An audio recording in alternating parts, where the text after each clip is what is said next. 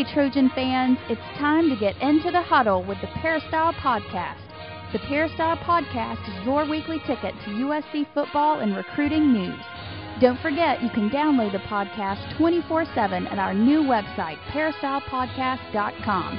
And now, here's the host of the Peristyle Podcast, USCfootball.com publisher, Ryan Abraham.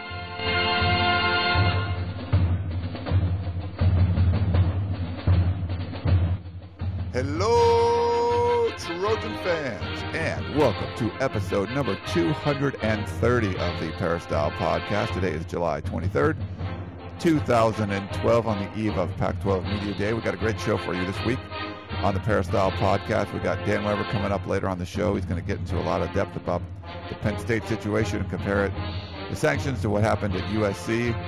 Coach, we have Coach Harvey Hyde in this first segment. We're going to answer a lot of your questions about this USC football team. Only a short time away from fall camp. Once fall camp gets going, you know the season's right around the corner. If you have questions or comments for us, we love to hear from you. You can email us, podcast@uscfootball.com. Call 206-888-6755. Leave a voicemail or go to peristylepodcast.com. Click on the left side of the page and leave us a voicemail right from your computer. Without further ado, I want to introduce our special guest, Coach Harvey Hyde. What's up, sir? How are you? Hey, Ryan. Good morning to you and all of our listeners out there. And, yes, we are getting closer to the football season, and we do have some questions to answer. And I think as we get into football, there will be more questions. And also the verbal commits continue to roll in, and it looks forward, and everyone's looking forward to the 2013 recruiting class, as they have now the 2012 recruiting class, and that has been, I think, an excellent class too. But we've got a lot to talk about, so why don't we get into it? We'll jump right into it. Wanted to thank our sponsor, Southern California Tickets. You can go to sctickets.com. Real simple to remember. Or if you want to call them, ask for Curtis. Tell him Coach sent you. 1-800-888-7287 and check them out. And, Coach, we don't want to spend too much time on this because I know we got a lot of questions that Dan Weber is going to answer later in the show. But, you know, getting up early, watching what happened with these Penn State sanctions, what the NCAA did there, maybe just get your initial thoughts on that. Well, I don't know. I think it's a sad day for everyone. Boy, what a sad day for Penn State people. Yesterday the statue goes down, which is a school decision, and that happens. And the record of games being erased as far as from Joe Paterno's record. And, you know, you have to sit back and look at the whole picture and think about it for a moment. You can't emotionally react on something. You know, for the first time, there's a sanction being put on a university where an athlete or an agent or someone wasn't out there doing something wrong in any way. It now is a lack of control from the administration side of it, not the athlete themselves. And a lot of these guys are the ones that are on committees with the NCAA, or I'm sure they have been, as far as an athletic director or college president. And you sit and sanction other schools, as Paul D. did USC, and now you're on the other end of it. So it's an interesting thing to look at, and colleagues of the NCAA who sit on their governing boards are now sanctioning other colleagues that are of their peer group. I have mixed emotions because, first of all, I hate to see innocent student athletes who are attending a university and have been working out hard to have these type of sanctions come down any time. But hey, a week and a half before they go to camp, or 2 weeks before they go to camp, depending when their season starts, and they say they can transfer. How much time does this give a student athlete to actually get ready to transfer? Now, if you're an incoming freshman, then that gives you a different alternative, like saying, I might not go this year. I might sit out this year, or who has a scholarship open that might want me. Because what they've done to Penn State is put them in a position where it's going to take them years to recover. And how about if you're Bill O'Brien, the head football coach at Penn State? You come there not knowing this is going to happen, thinking that all of the legal process has been taken care of. You bring a whole coaching staff. You leave the New England Patriots. You come in there, and all these sanctions now are put on you. And what about your coaching career and your future? What happens to you and your future? So they're penalizing these coaches too. So, if they're going to release the athletes and they can go anywhere, they ought to be able to release the coaches too, and maybe even release them with 2 years' pay, because they're going to have to find times to go out, and their career's on the line, and they didn't do anything wrong. So, I don't know if it's something that they felt they had to do, the NCAA. Personally, I think it's a legal process. I think if Joe Paterno was alive, he'd probably be prosecuted. So would everybody else, and I think that was a terrible thing that happened there. But now to punish these kids, to me, these kids that are getting ready for camp, they say they can transfer. Where can they transfer to now? I think, personally, it would have been better off if they gave them a 1-year death sentence, 1 year, where all the kids could just redshirt, they could regroup. If they're a senior and they wanted to transfer, could find a place, fine. If not, they had another year of eligibility. Next year, they give them an extra year. And they just shut the program down for a year. If they want to still fine them $60 million for their cause, which I think is good, that's fine.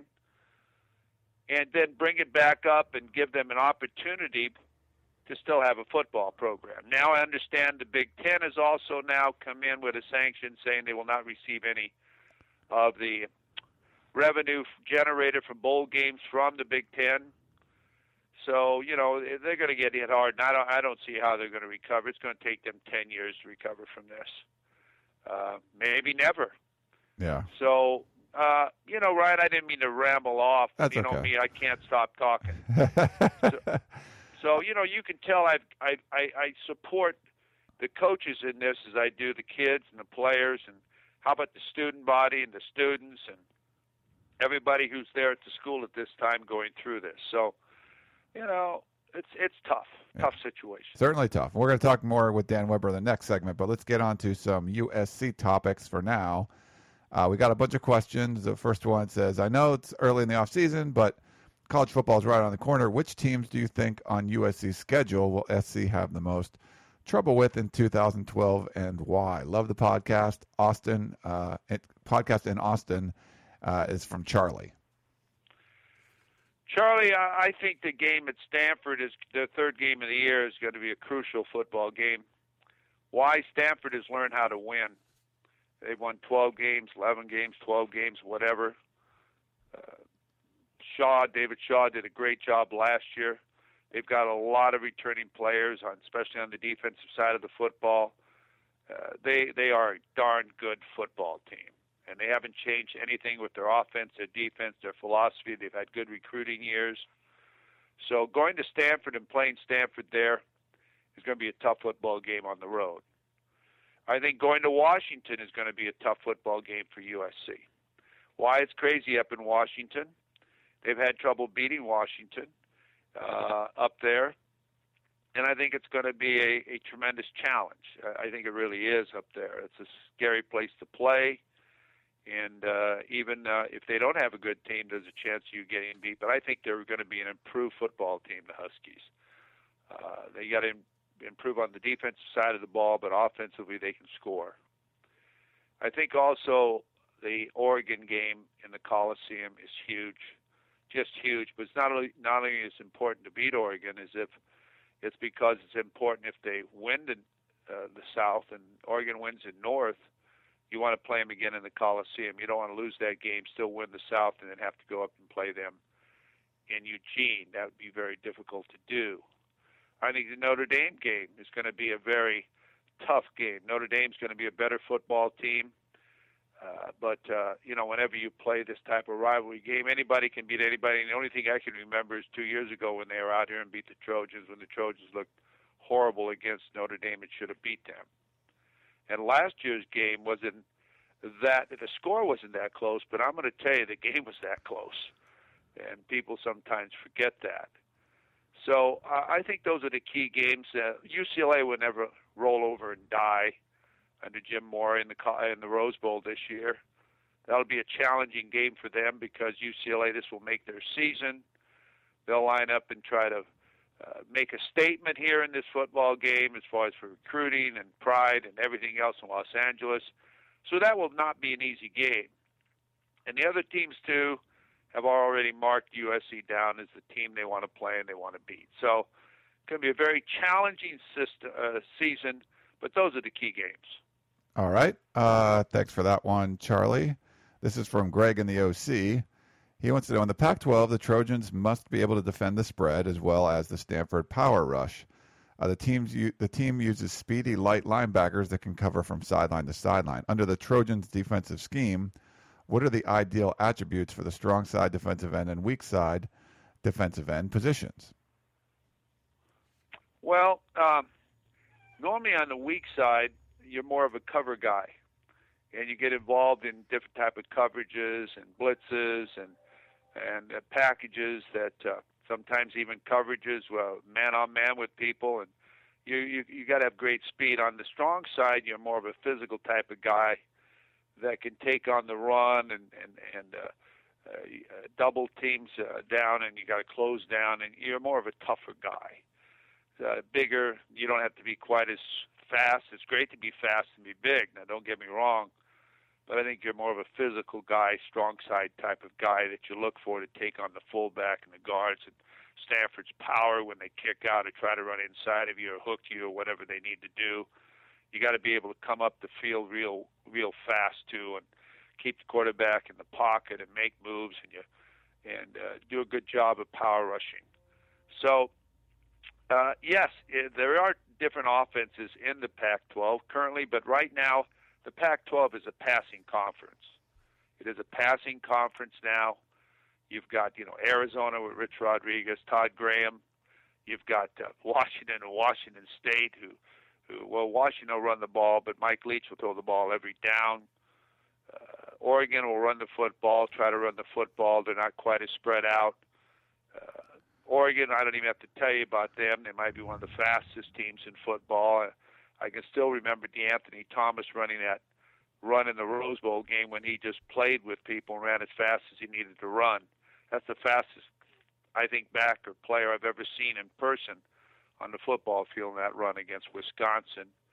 Then you go to Stanford and Cal. Stanford's going to run the ball off tackle, try to kick your butt, be very physical, yet still throw the ball, play action pass, and be a very similar type of team like SC does in the passing game, play action pass, but SC doesn't have the power game that Stanford has, which causes a lot of difficulty on people because they're not used to that type of football.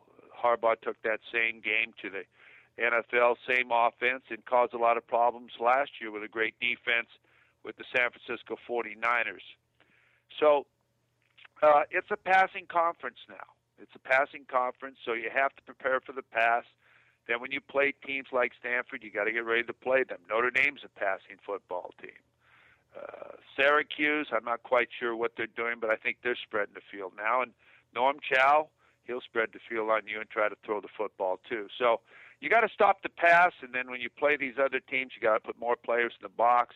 You got to force them. You got to stop them on the run and force them to pass the ball and play a lot of man defense and hope you can do a good job. All right, and then kind of a follow-up to that is a question from Bill. On defense, will USC be able to rotate players this year the way they would like? It would really help, especially with the likes of Oregon. I think they can. I think they should be able to, especially the secondary. I think it's going to be very strong. I think they're too deep now at linebacker. There's no question about that. They should be able to rotate linebackers. They got some great linebackers in there now, moving the strong safeties up now to play more as a strong side linebacker. I think they can rotate linebackers. I think where their problems of rotating players, probably the most would be at defensive tackles. They'll do it with Tavai, Woods, Uko, and then hope that someone else comes through. Could be a freshman, maybe not. I'm not sure who will be their fourth defensive tackle, who they'll rotate in there. Defensive end-wise, they've got enough defensive ends. It's time for these guys to step up and play. Horton and Kennard, it's time for them to now take over and to be the type of defensive ends everyone anticipated them to be. And then their backup ends, they've got to come through and be able to relieve them. If Green goes back and forth to one side or the other, it's time for Kevin Green to become a football player. Along with some of these other kids that they have. I don't have a depth chart in front of me, so I apologize if I'm missing someone. They don't have all the necessary depth that you would want to have, but they're going to have to be able to be ready to play and make up for their lack of depth. Okay, let's go to Rundy. He says, looking at USC's current roster, which players, in your opinion, if they continue to develop and work hard, have the potential to be first-round draft picks? Wow. A lot of them. All of them. but they obviously all aren't going to be first-round draft picks. Barkley, obviously. I think Walker, the left tackle down the road, will be a first-round draft choice.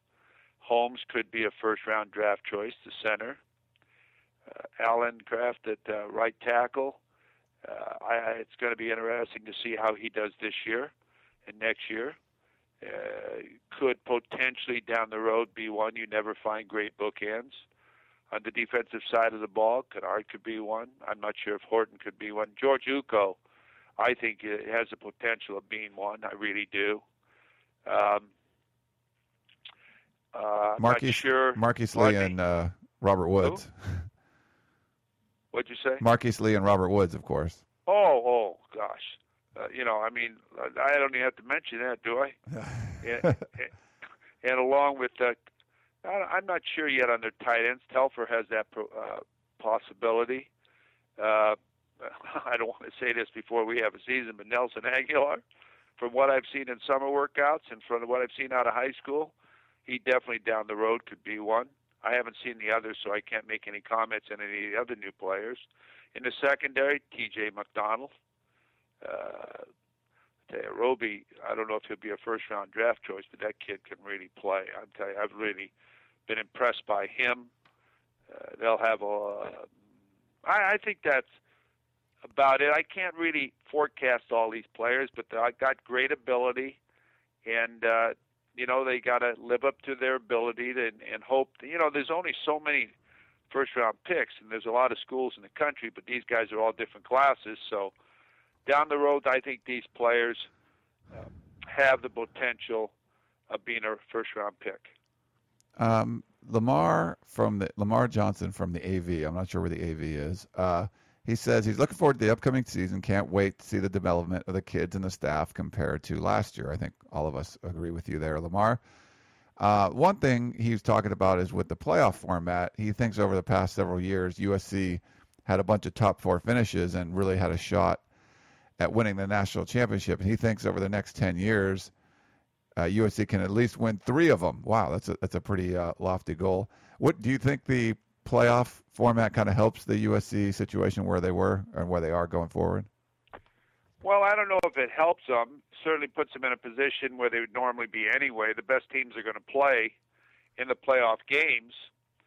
I think if they continue to recruit like they're recruiting, they certainly do have the potential of winning national championships. To win national championships, you've got to be lucky as well as good. Take Alabama last year. They didn't even win their conference, their division. And they got selected to go to the national championship game and play LSU again. So you got to be at the right place at the right time and be able to be in a position to win the national championship and don't have any injuries and all the things that go along. But great teams make their own luck. I believe in that. Great teams create luck. So I think SC is one of the elite college football programs in America. And when you're one of those type of programs, then you surely should compete and contend for a national championship. As I said last week or 2 weeks ago, I'm not sure, I don't know if I'd change USC's roster with anybody in the country. I'm not sure. I don't know the other teams' rosters as well as I know USC's, but I know USC is blessed with a lot of great talent. And maybe some teams are stronger at certain positions, but overall, talent-wise, I would say that they're one of the top teams in the country. Will they be one of the top teams? Well, they have to play together, coach together. You have to make smart calls. You can't have stupid plays, turnovers, penalties in key situations. But parity is out there because on any given day, anybody can beat anybody. And the Pac-12 is getting tougher. There's no gimmies in the Pac-12 anymore. There's no gimmies. I mean, where's your gimme? Washington State with Mike Leach? Never. There aren't any gimmies in the Pac-12. So, and I think, too, that the Pac-12 is not given the credit that they should have as far as the type of football conference they are. The Southeastern Conference, everybody's drinking the water. I mean, the Kool-Aid or whatever you want to call it. I mean, they have their media day on ESPN. They have it 4 days, 5 days, replay it over and over and over and over so that everybody starts to believe everything you read about. Not that they don't have great teams, but there's teams in the Southeastern Conference are gimmies. Mississippi's a gimme. Vanderbilt's getting better, but they're a gimme. I mean, some of these teams are gimmies. And who are they beating? Themselves. So they build up everybody how great they are. So when they beat each other, it's great. But when you look at their non-conference schedules, you say, wow,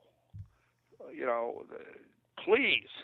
I would be embarrassed. SC alumni, if you played Woolfolk or whatever they're called, what are they called? Wolford or some of these schools? I mean, the people will go crazy in L.A. I could just read the columnists in the Times right now talking about this week's game in the Coliseum.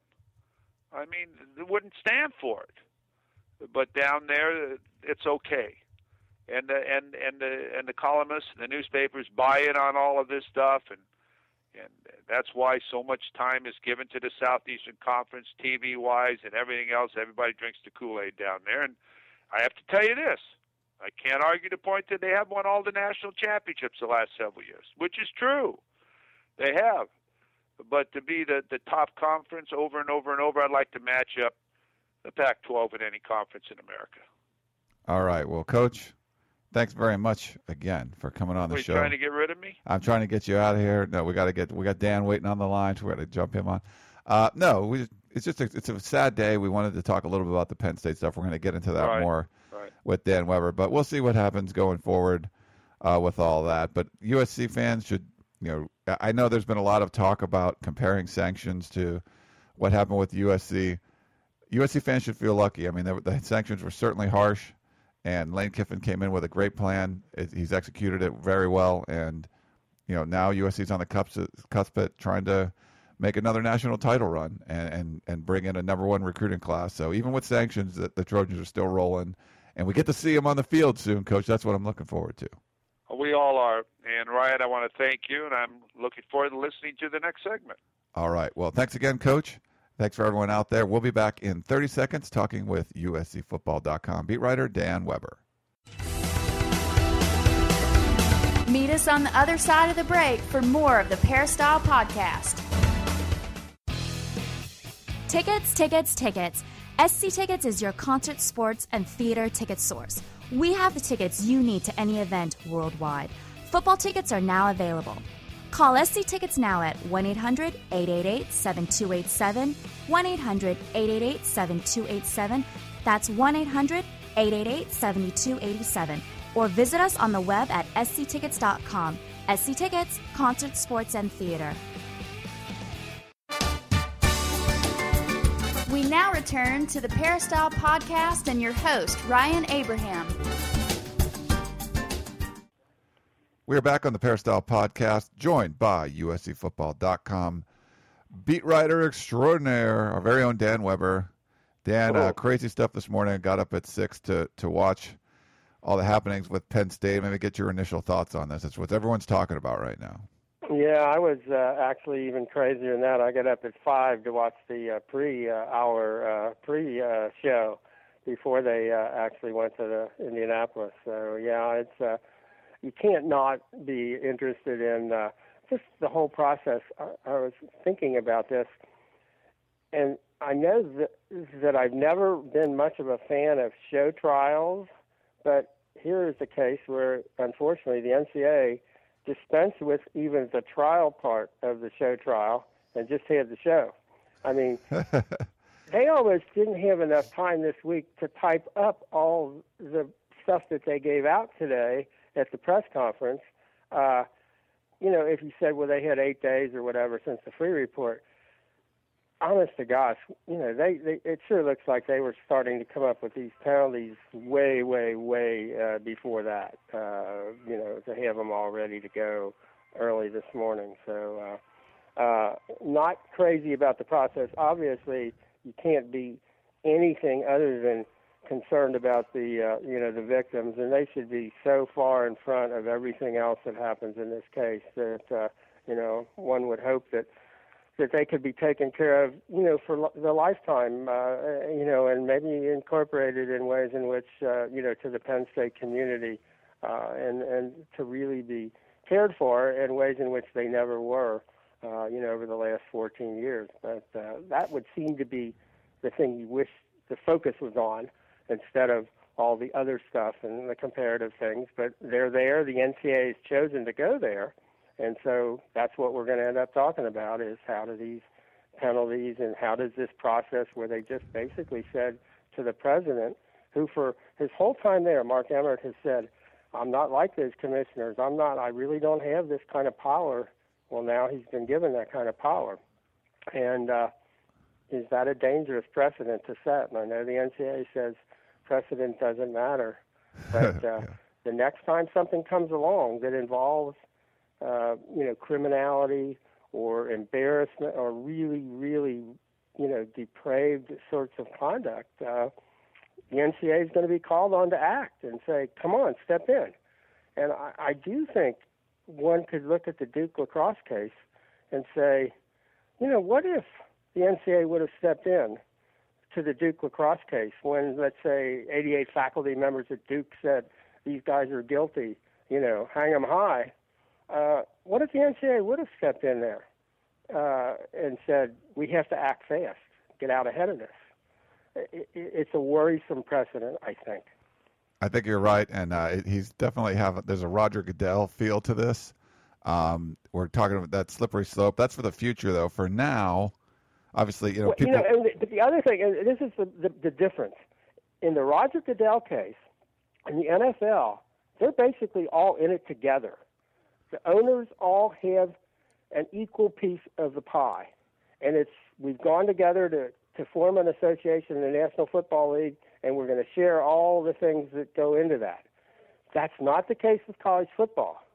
For example, some would say, the SEC probably has a bigger piece of the pie here, and if they can get more at the expense of somebody else, they might try to do that. Yeah. So it's not the same as having a guy who works for everybody. Mark Emmert, you can say he works for everybody, but, there are issues. I mean, if you look at, for example, the two men that conducted the press conference today, Ed Ray, president of Oregon State, but who for 30 years was, a major administrator at Ohio State, a man who, when he was chancellor at Ohio State, hired Jim Tressel. And his comment was, Jim Tressel, the most ethical man I know. He was one of the two people rendering judgment today. The other person, and I think this is an interesting point, now we have a situation where the Penn State-Ohio State game in 2010 didn't occur.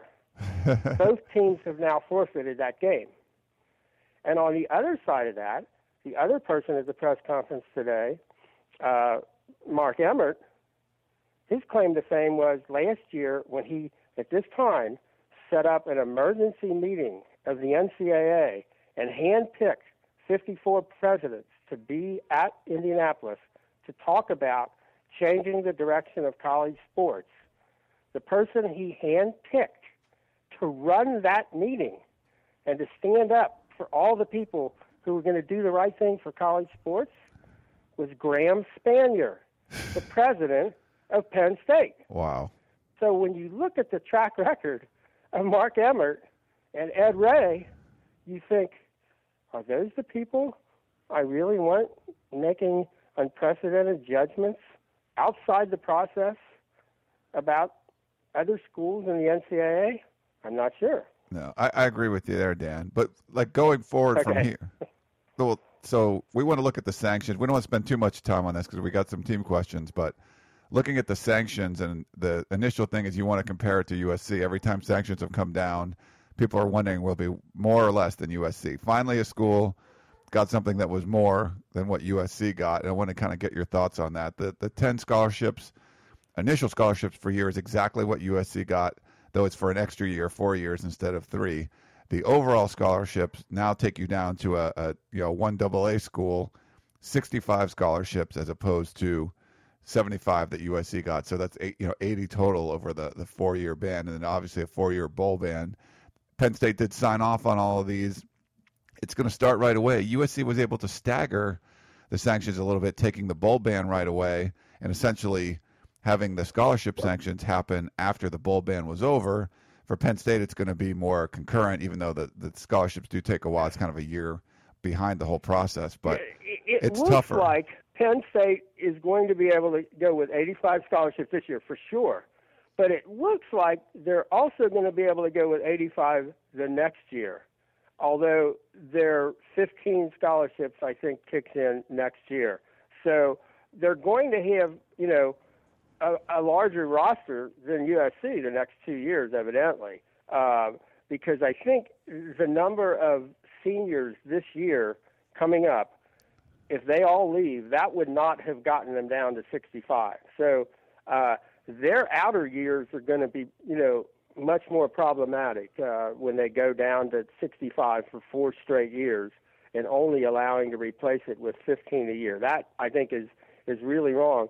But I think it points out something that in the USC case, that in probably every single area, they wanted to show how harsh this penalty was, how severe the violations were, how terrible what happened at Penn State was, and yet the NCAA still couldn't bring itself to go below an initial award of 15 scholarships.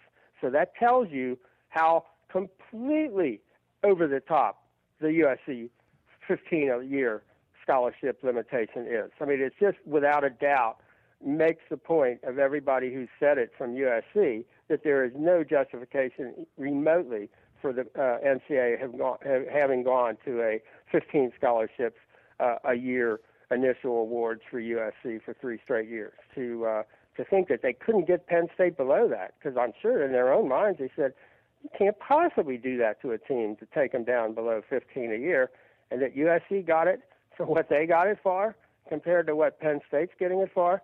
I mean, as much as the NCAA probably didn't want to admit that, they've admitted the USC penalties were completely out of whack by what they did today. It does give Penn State some wiggle room because, like we said, they're down a total of 20 scholarships overall, but every year being able to bring in 15, they're not likely to get to 15 in the middle of these sanctions during the year. We'll see. I mean, we'll see what happens, transfers and all that. But it does give them a little bit of wiggle room, where USC, it's cut a lot tighter, where you're down 10 scholarships overall and you're down 10 scholarships each year initially.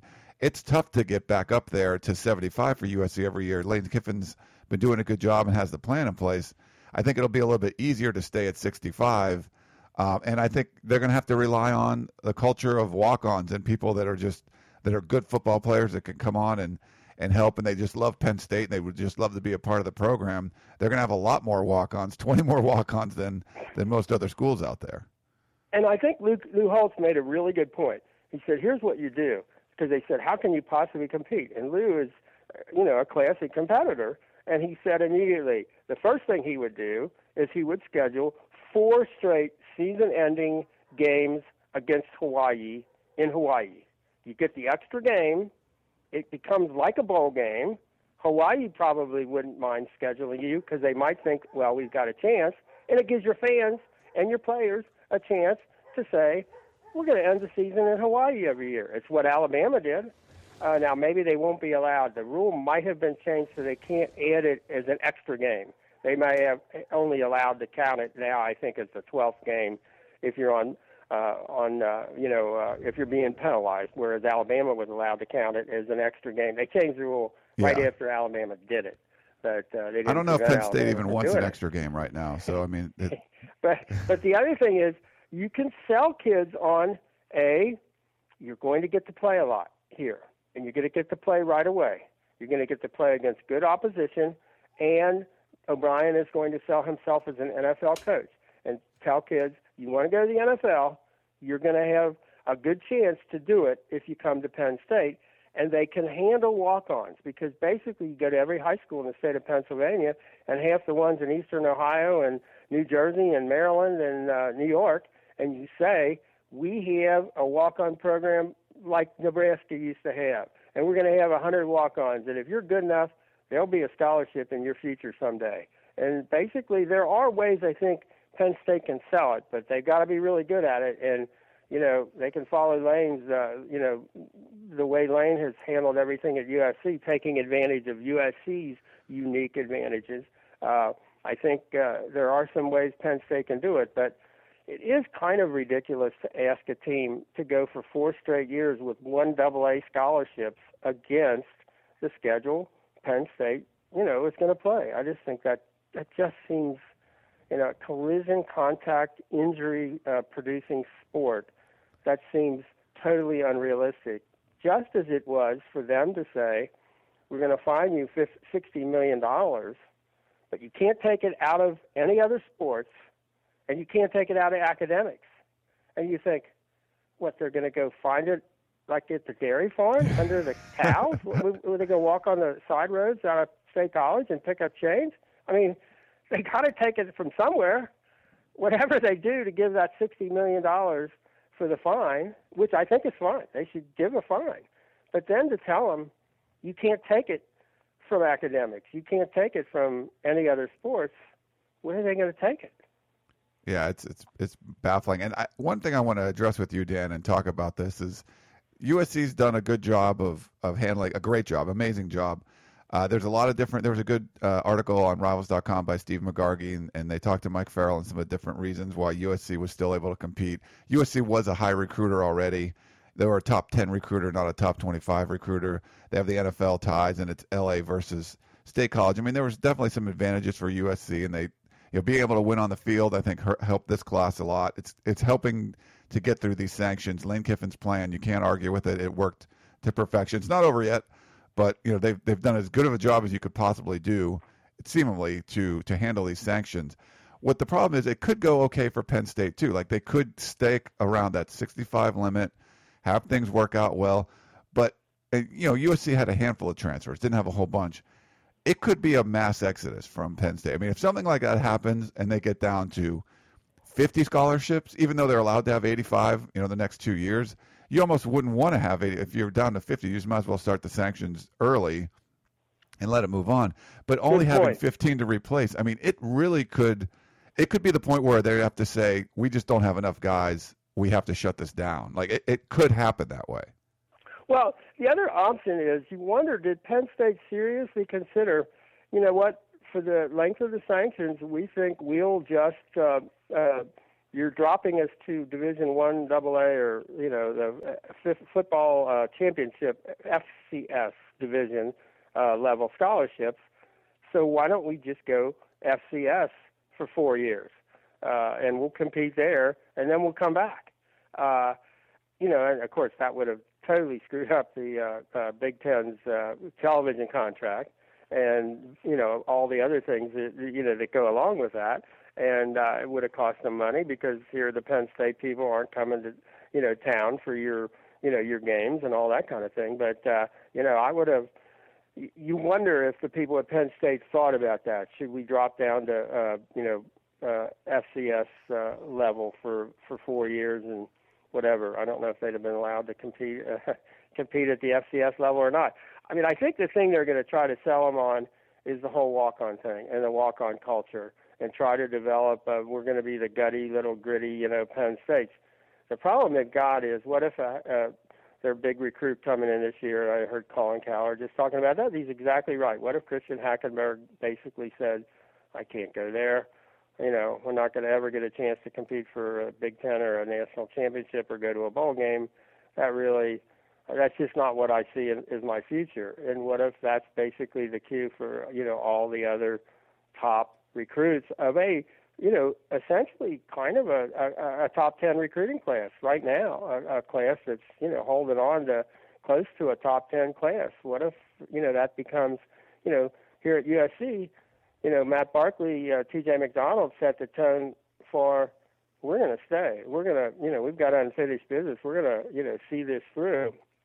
But what if the other tone is set at Penn State, that, this is too long, too severe, and it's just not, and they don't have the benefit of, like, their marquee quarterback is still in high school, whereas, Matt Barkley was, he was only a sophomore when it hit first, but he was the leader and the face of the program, and he was here. It's a big difference. So it'll be, and you've got a brand new coach who really wasn't from the Penn State pipeline and community. How does he handle that at Penn State? I don't think we know any of those answers at all. We don't. Well, let's get to one question on this subject, then we want to get to the USC stuff. Here's our friend Miguel. Hey, Ryan, it's Miguel. Got a question for Dan Weber. Just to finish watching the press conference for the sanctions for Penn State, wanted to know, since there's players that could transfer and everything, you think USC might take any players of Penn State? Like other schools did with USC. We need help in the defensive line, and maybe we could get some players off them. Thank you very much, and fight on. Good question, Miguel, because that wasn't explained at the press conference, but when you read the fine print, here's the situation. If USC, we would assume, is at the maximum for this year of 15 initial grants, 75 total scholarships, they have to be, that you will get an exemption if you take a Penn State player. Now, they've got a great tailback, Silas Red, I guess, going into his junior year. Probably has some defensive linemen that, you could say, that wouldn't be so bad. You can get an exemption for the number of players you're over this year. So let's say you took one or two. You would, next year, though, you would have to subtract those from your scholarship. So if you took two, you would drop to 13 scholarships next year and 73 on the roster. So is that something USC can even think about? I know people were saying that, Silas Red is really a good tailback. Kids, I guess, 5'10", 200 pounds, had, 1,200 yards, I guess, last year and what have you. But first of all, you've got two kids in the USC recruiting class who really are top tailbacks who, essentially the understanding is those are the two who are coming in, and that's kind of the way things are. And you've got tailbacks that are here. Do you disrupt kind of this really good chemistry that USC has got going for itself for a 1 or a 2 year, player? Or do you bring in, somebody has said, we'll bring in a couple of senior defensive linemen, but basically then, you're losing scholarships the next year and losing initial, grants. And so you might be taking in a 1-year player and losing the chance to get the 4-year player you really want the next year. So I'm not sure that the numbers play out for USC in a way that would make you think really, really hard before even getting involved with one. Now, maybe if there's one particular kid who really recruits USC and really has a special reason and really there's a special connection and all of that, maybe. But with the numbers the way they are, it just doesn't seem to make, a great deal of sense. Even if it would help USC this coming year, is it worth it to do anything to damage what seems to be a wonderful chemistry between, the current team and the recruiting, the recruiting class and all that? I'm not sure. And just to be clear, the NCAA is only considering allowing people to transfer without counting against scholarship limits. So that's not even something they've decided on yet. I think it is listed now. I think I read it. It's under their definitions. I think they're saying that they would do that. They could, if they give you an exemption, then you're going to have to pay for it the next year. So you're not getting a free transfer at all. You have to have the numbers. What they're saying is they would allow you to help the kid transfer out. They would allow him to go to a program that's already maxed out. But that program would have to make up for it the next year. Yeah. It would seem like the schools that have 25 initial grants at 85 total have a lot more wiggle room next year. So you could decide, well, we'll just take 24, recruit 24 kids, and we'll take this kid, and that makes some sense. And with 85 scholarships, we can, we'll be able to handle that.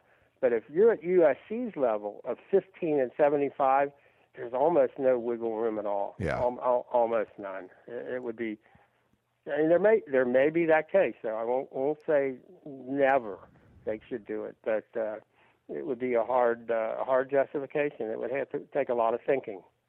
All right. Well, let's get to some of these USC specific questions. Okay. We have to get into that stuff. Yeah. John wants to know: do you think Nickel Roby stays for 4 years? I think, given his size, you have to think he'd have to be an All-American to be a first-round draft pick. Yeah, without a doubt. He would have to be an All-American, I think, to be a first-round draft pick. However, I think he's got a chance.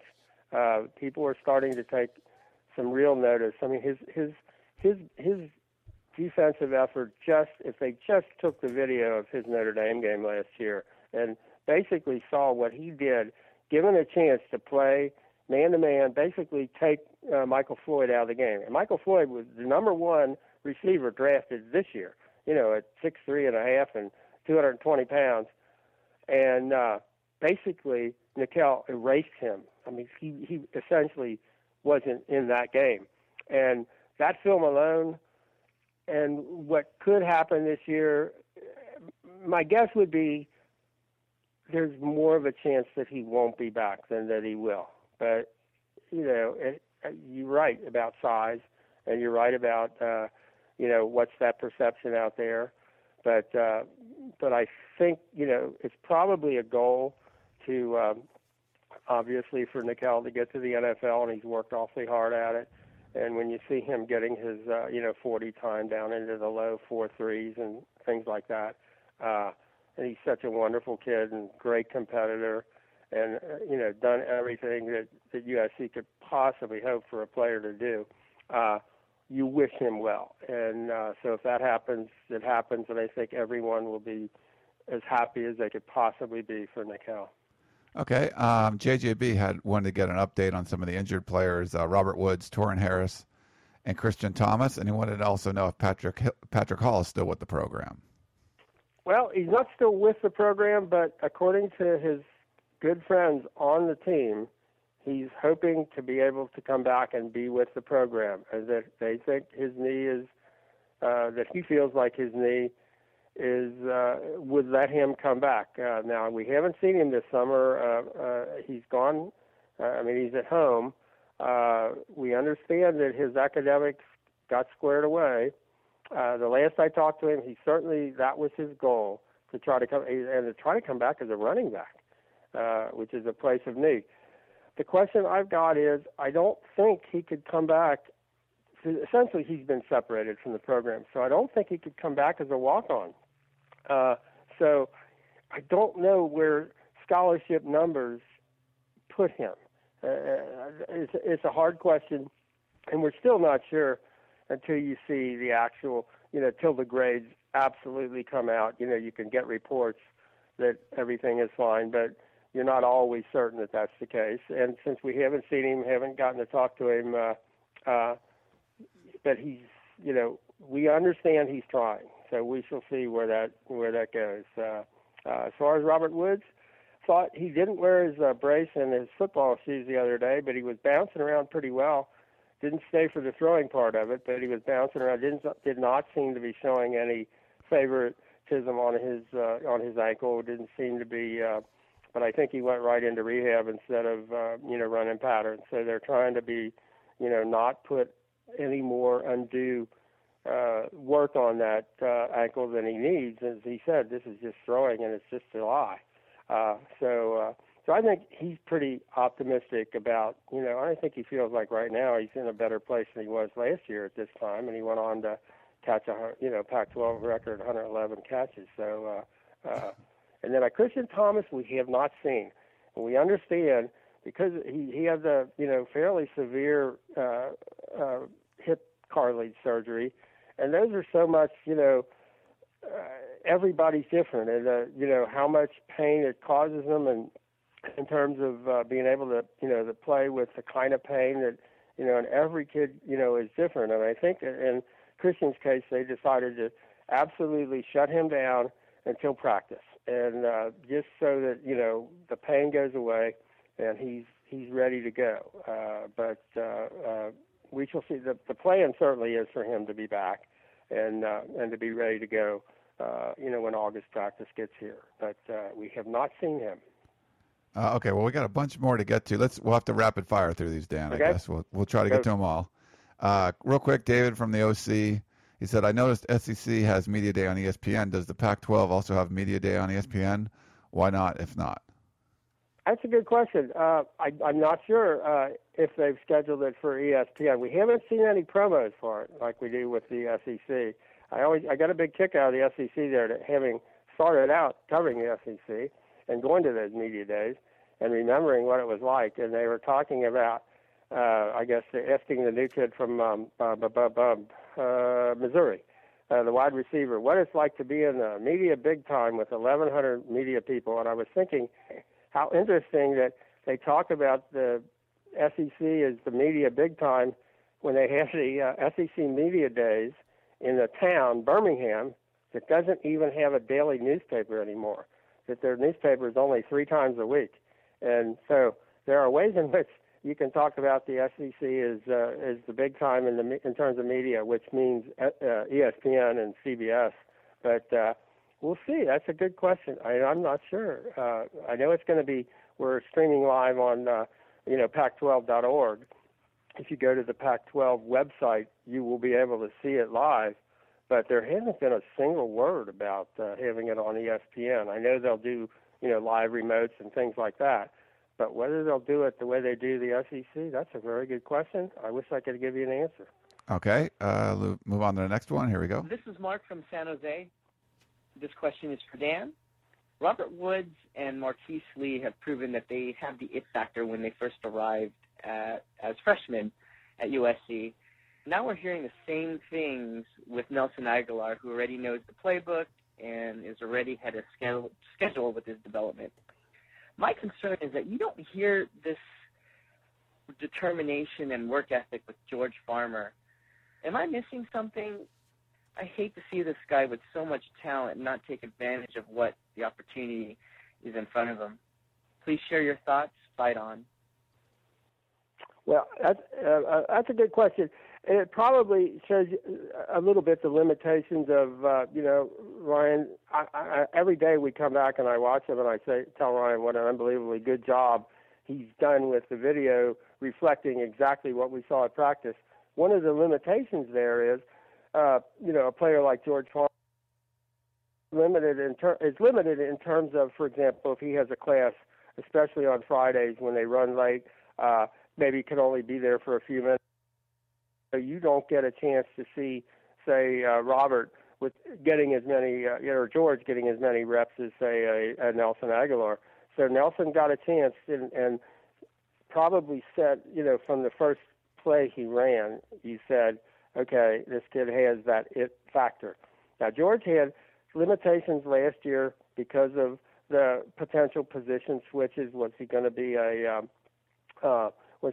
running back or was he going to be a wide receiver? And he also had an August injury and an October injury, and kind of both of those things knocked him back a little bit. And he's a different kind of a player, let's say, from Robert and Nelson for sure. And maybe, has a different kind of a set of physical skills than, say, Marquise. And so it's not as easy to maybe pigeonhole exactly where George is in this process. From everything that I can tell from talking to him in terms of his approach to conditioning, his weight, his ability to make sure he's gotten all the rub downs and massages and warm ups and all of that. He's much more serious about it, much more mature about it, and I think he's approaching it really, the right way. Just because you don't maybe get the chance to see him as much doing the reps is more a function of his summer class schedule than it is necessarily his commitment, like Robert and Marquise and Nelson. Okay, last couple. Paul in Vegas wants to know any upgrades planned for the Coliseum and what's the procedures. Anything has changed in regarding the Coliseum as far as USC getting control? Boy, that's good. That's a good question. I know there's now a lawsuit being filed over the open meetings law as to was the decision to lease, make USC give them the master lease of the Coliseum and basically take it over. And now we understand there's a lawsuit being filed that they violated the open meetings law in the negotiations with USC. And that was last week. I don't know where that stands.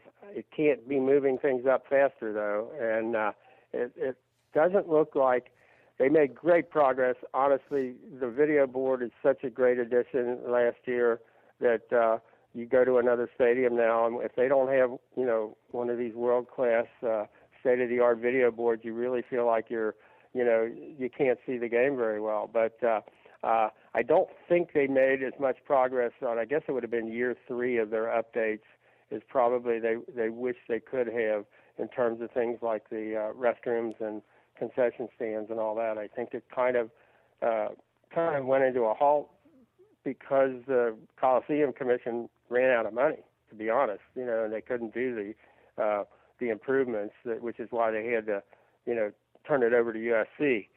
Unfortunately, there probably isn't enough time to get all those done, even if USC had, complete control, which it doesn't seem they do unless this lawsuit gets dismissed. So, not a good answer.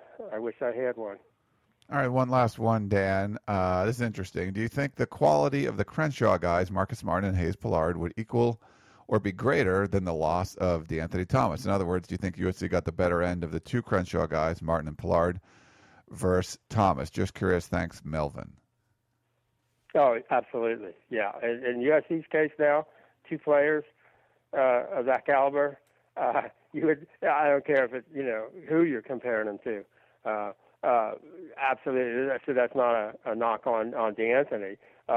But to be able to get 2 starters who played at the level that those 2 played at a young age last year, and to know you're going to have them going forward with the limited numbers USC has, unbelievable. What an absolute blessing. Yeah, just that's one of the things I think that scares, and somebody even referenced it today on ESPN, how many good players are around USC, and they made that point. There aren't that many players around Penn State to carry them through as there are around USC, and we like to kid around and say you've got the best, receiving combination in college football, and some people could maybe make the case that eventually the best ever in college football, and Robert Woods and Marquise Lee. And not only they come from the same high school, they could take the bus to practice every day. They could take a city bus to USC to practice.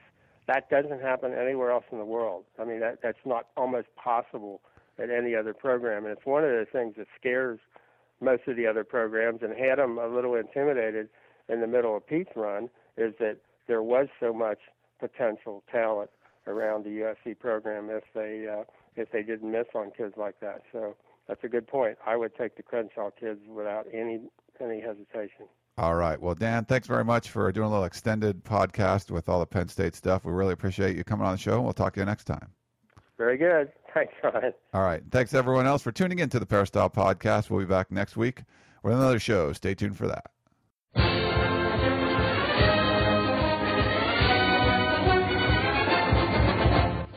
been listening to the Peristyle Podcast presented by USCFootball.com. Be sure to tune in next week for the latest news on Trojan football and recruiting. And don't forget, you can automatically download the podcast directly to your iPod or MP3 player for free. Just click the iTunes link on peristylepodcast.com or search for Peristyle Podcast at the iTunes Music Store.